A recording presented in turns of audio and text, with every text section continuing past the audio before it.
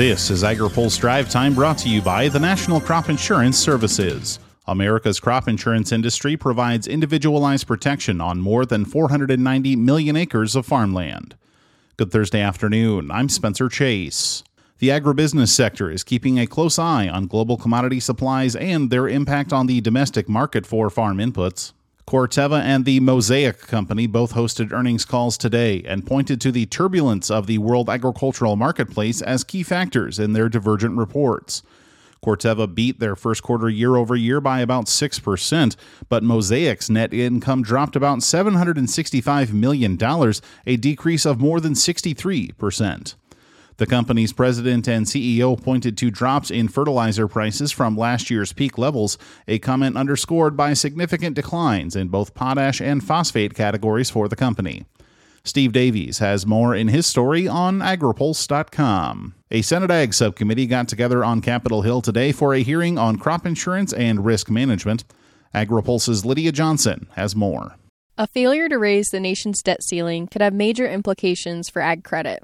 Senate Ag Committee Chairwoman Debbie Stabenow spoke at one of the panel's subcommittee hearings today and questioned the witnesses on the current state of the rural economy, as well as potential implications if the debt ceiling were not raised. Philip Morgan serves as CEO of Southern Ag Credit. He says producers have already absorbed rising interest rates and are being impacted by credit availability.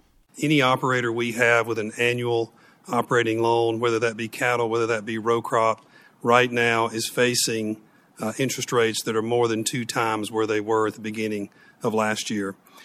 We also have a number of long-term real estate loans that will reprice this year as their original pricing expires.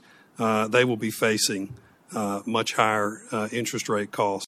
Gus Barker is the president and CEO of First Community Bank in Newell, Iowa, and testified on behalf of the Independent Community Bankers of America. He says the organization is encouraging lawmakers to back a newly proposed bill to support ag finance in rural communities.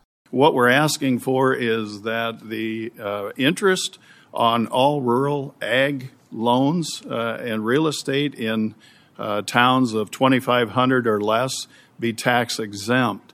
And we've calculated that could mean the difference of 1.5% to 2.5% lower rates for our folks. And that is another tool that we would love to use for beginning farmers and our lower income families in our towns. Senators also posed questions on the implementation of specialty crop insurance programs in the Farm Bill, impacts of recent bank failures on rural communities, and avenues to support beginning and disadvantaged farmers. Noah Wicks has more in his story on agripulse.com. Reporting in Washington, I'm Lydia Johnson. Many agricultural groups are headed into the upcoming Farm Bill with an eye on export program supports. AgriPulse's Hannah Pagel has the perspective of one such group.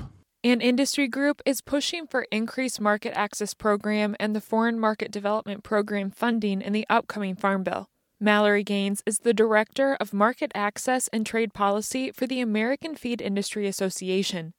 She says MAP and FMD are critical to U.S. agriculture. Our ag exports are huge, and these programs give us more agriculture exports that then come back into the United States economy. So really, without them, we're at a huge loss. We don't have a way to get into markets and promote U.S. products. There's really no other programs that do that, and that's something that we need, and that will bring up everybody. All ships rise. AFIA is hoping to gain more access in Kenya, which Gaines says could be facilitated through MAP and FMD. The MAP and FMD programs have not had a funding increase since 2002.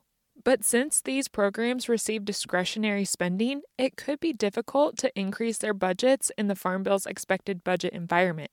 For AgriPulse, I'm Hannah Pagel. Now, here's a word from our sponsor.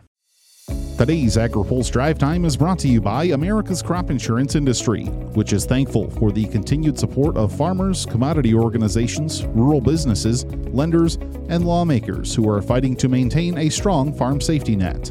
Providing individualized protection on more than 490 million acres of farmland, crop insurance remains the smartest, most efficient way to secure America's food, fiber, and fuel supply. That's all for today's Drive Time. For more agriculture, trade, environment, and regulatory news, visit agripulse.com. Reporting in Washington, I'm Spencer Chase.